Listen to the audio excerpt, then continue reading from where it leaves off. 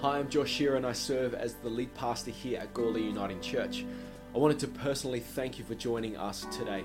We exist as a church to see lives transformed with the good news of Jesus. Now, I hope this service inspires you, I hope it blesses you, I hope it builds your faith, and I hope it gives you perspective that God is moving in your life. If there is anything that we can do to help you, don't be afraid to reach out on social media or email our office. Thanks for joining us again, and let's get to the service.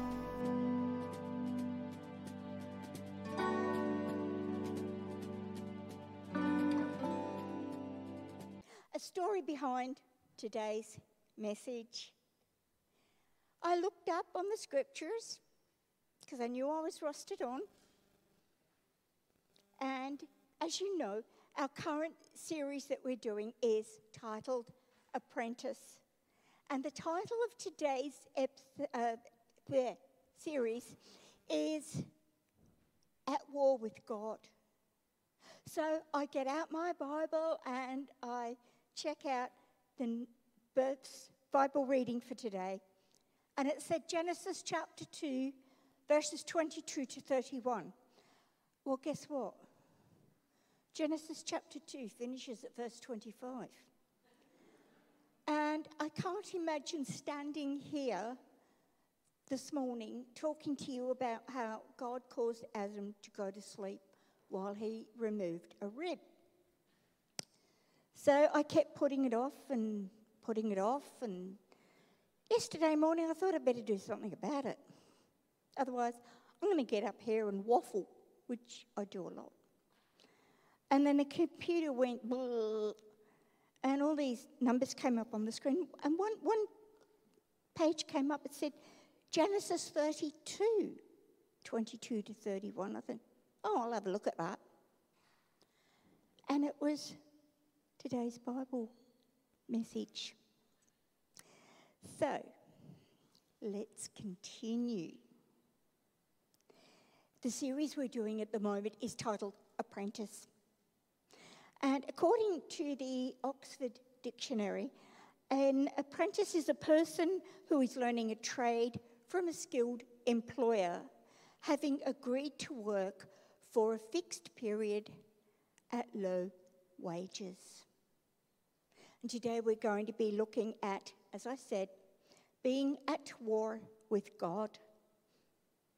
Have you ever doubted God? Been angry with him? Frustrated? Felt defeated? Unloved? Oh boy, have we got news for you. Let us pray.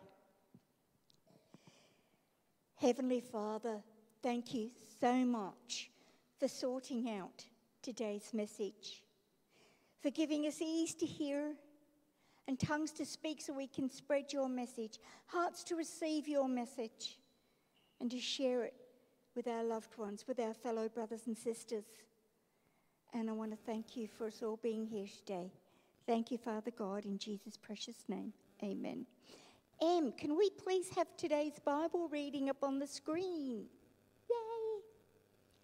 And of course, being at war, Jacob wrestles with God, which is actually Genesis chapter 32, verses 22 to 31. That night, Jacob got up and took his 2 wives, his 2 female servants. I'm reading from the board because I don't have my Bible with me. And his 11 sons, and crossed the ford of the Jabbok.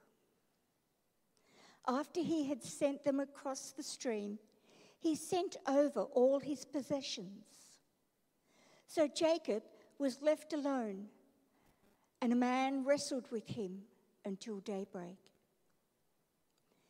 When the man saw that he could not overpower him, he touched the socket of Jacob's hip, so that the hip was wrenched as he wrestled with the man. Then the man said, "Let me go, for it is daybreak." But Jacob replied, "I will not let you go unless you bless me." The man asked him, "What is your name?" "Jacob," he answered. Then the man said, "Your name will no longer be Jacob, but Israel, because you have struggled with God and with humans and have overcome." And Jacob said, "Please tell me your name." But he replied, "Why do you ask my name?" Then he blessed him there. So Jacob called the place Peniel, saying, "It is because I saw God face to face, and yet my life was spared." And the sun rose above him as he passed Peniel, and he was limping because of his hip. This is the word of the Lord. Okay, so today we are going back in time, back to the book of Genesis, back to when Isaac and Rebekah became the parents of twin boys. Two nations are in your womb. Two peoples will be separated from your body.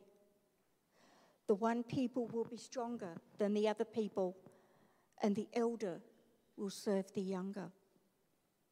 We all know that Esau was the firstborn, quite red and hairy. Like my brother says that most babies look like Winston Churchill when they're born, so you can imagine what Esau looked like. But Jacob came out holding on to his brother's heel.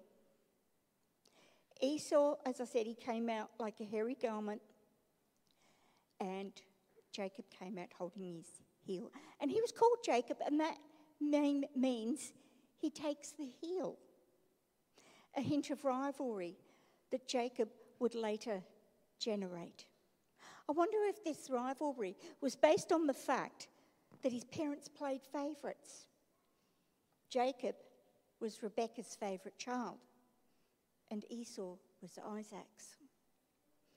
Naturally, as the firstborn, Esau got the birthright and the blessing, but he didn't appreciate it. In fact, the Bible tells us that he sold it to his brother for a bowl of stew. And with the help of Mum, Jacob deceives his almost blind father into giving him the blessing that should have gone to Esau. And then Mum tells him to shoot through. So he goes to his uncle Laban, where he himself is a victim of deceit. He wants to marry Rachel, but good old Uncle Laban swaps wives with a drunk Jacob and puts his eldest daughter, Leah, in the wedding bed, thus ensuring that his dear nephew will work for him for another 7 years free of charge while he earns his bride. The story of Jacob the swindler continues, and as we know, he deceived his hungry brother Jacob into giving up his birthright. He deceived his father into giving him his blessing. He went on to deceive his uncle Laban into giving him the best sheep of the flock. So Jacob decides to skedaddle and return to face his brother that he deceived so long ago. And Jacob is positive that his brother hates him. Coming upon the river Jabbok, Jacob sends his wives, cattle, slave, concubines, everything he owns. He sends it on ahead. He's alone. And he's waiting anxiously for the next day's meeting with Esau. Most likely, he was pacing up and down, remembering that night, years before, when he fled his brother's wrath and dreamed that strange dream of a ladder to heaven. As on that lonely night, here on the banks of the Jabbok River, Jacob has another God encounter. Scripture says that Jacob wrestled with an angel in the night. But since an angel literally means messenger from God, we're not exactly sure what form that messenger took. The text in one place clearly states that the opponent was a man. But the story also says that Jacob fought with God. Modern psychology might suggest that Jacob struggled with himself as the memory of the mistreatment of his brother Esau came back to him. Try to imagine the many possibilities for the identity of Jacob's opponent. Was it an angel? A man? Was it God? Was it Jacob's own memory of his traitoring to Esau? Was it Jacob's own divided and tormented soul? The Bible clearly tells us that a man traveller came upon the campsite that night, shared the campfire, listened to Jacob's story, and then relentlessly pounded Jacob with the kind of questions that held him accountable for his past deeds and made him face to face with his sacred responsibilities. What if the conversation they had went this way? "G'day, mate," said the stranger. "What brings you to these parts?" "Going home," said Jacob. "How long you been away?" said the stranger. "Oh, long enough to get me 2 wives, 2 concubines, 11 children. Long enough to become rich with flock and herds and slaves." "Oh, crikey. Sounds like it's long enough to worry if the mess you made years ago is still waiting for you. Long enough to wonder if the family you left years ago might forgive you. Oi, you know nothing about me." "I'll pull the other one, mate. Why, a rich bloke beds down at the ford of the Gibraltar all alone, no servants, no family. Why, an innocent man is spooked as if every other night sound is an assassin's footfall. I got until break of day to hear your story. Tell it true. Tell it all. If you tell me the painful parts, you might be able to walk away from here in the morning feeling the old wounds but able to limp on ahead into some hope. Bob's your uncle." How do we know that the man Jacob wrestled with was not an angel he was unaware of? The main point is that the message was delivered. And as we know, sacred messages can come to us in ways that are both scary and heavenly, both scarring and healing. At daybreak, the stranger is ready to move on, but Jacob can't bear to be alone, and he holds on to the man for his dear life, and Jacob begs him not to go without giving him a blessing, unaware that he's probably already received it. So the stranger confers on him a new name with a counterintuitive meaning. And that new name is Israel. And the meaning of the word Israel is the person who struggled with God and wins. To lose a wrestling match with God is really to win. It's like the contest that my kids and I used to have over the wishbone, each of us holding on to the biggest part until it snapped somewhere in the middle. Superstition or whatever winds up the bigger piece of the bone is the winner. But my wish was always a prayer for my children. Wrestling with God just might be like that. Wrestling with God means we do not lose what we were wishing for in order to get something better. I'll just repeat that. Wrestling with God means we do lose what we were wrestling. Oh, can I start again? I don't know why I'm so tongue-tied this morning. Wrestling with God means we do lose what we were wishing for in order to get something better. Now, Jacob had a new name, Israel. The one who struggles with God wins. Israel became the name for all of Jacob's descendants. So what have we learnt today? Short, sweet, straight to the point. Sometimes we see meanness attributed to God. And we have to admit that although the overreaching sweep of the biblical story is saving, not every biblical writer not every biblical person over the course of many centuries always got it right. Did Adam get it right? Moses went through a lot to get it right. They have to go through the experience before you can get it right. If we don't fight back and name what's wrong, if we don't wrestle with the Bible, we will lose the possibility of every blessing by these very scriptures. We need to ask questions. We need to get God to give us the answers. We need to be open to receive those answers. Wrestling with God, with life, and with ourselves if necessary.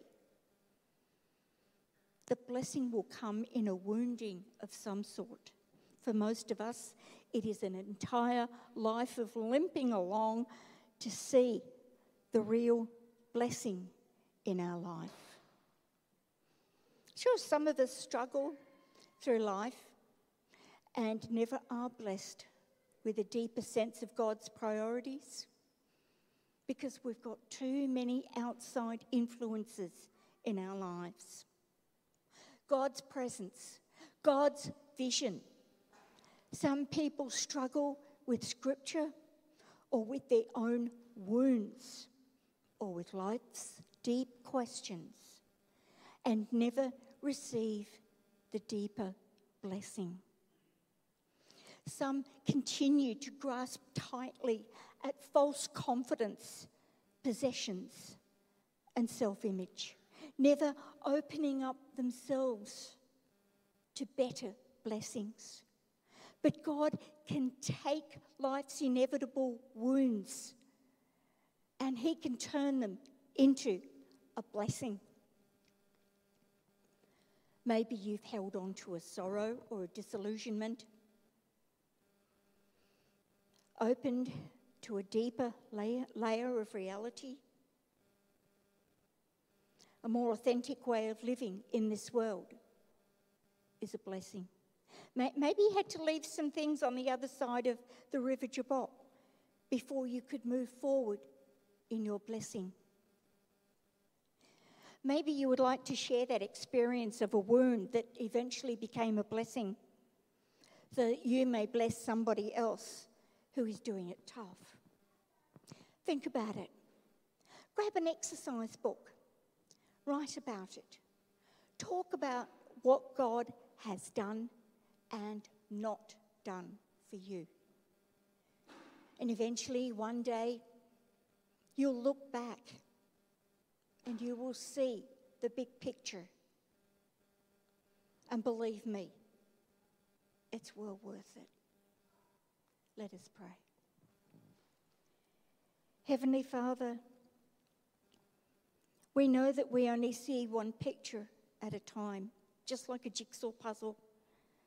And that's what our world is like, because you know what the completed picture looks like. But we don't, we're human, we can't comprehend.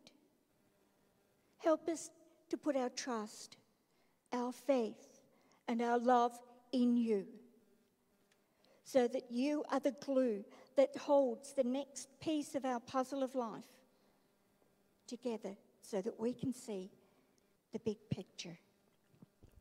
Thank you, Father God, in Jesus' precious name. Amen.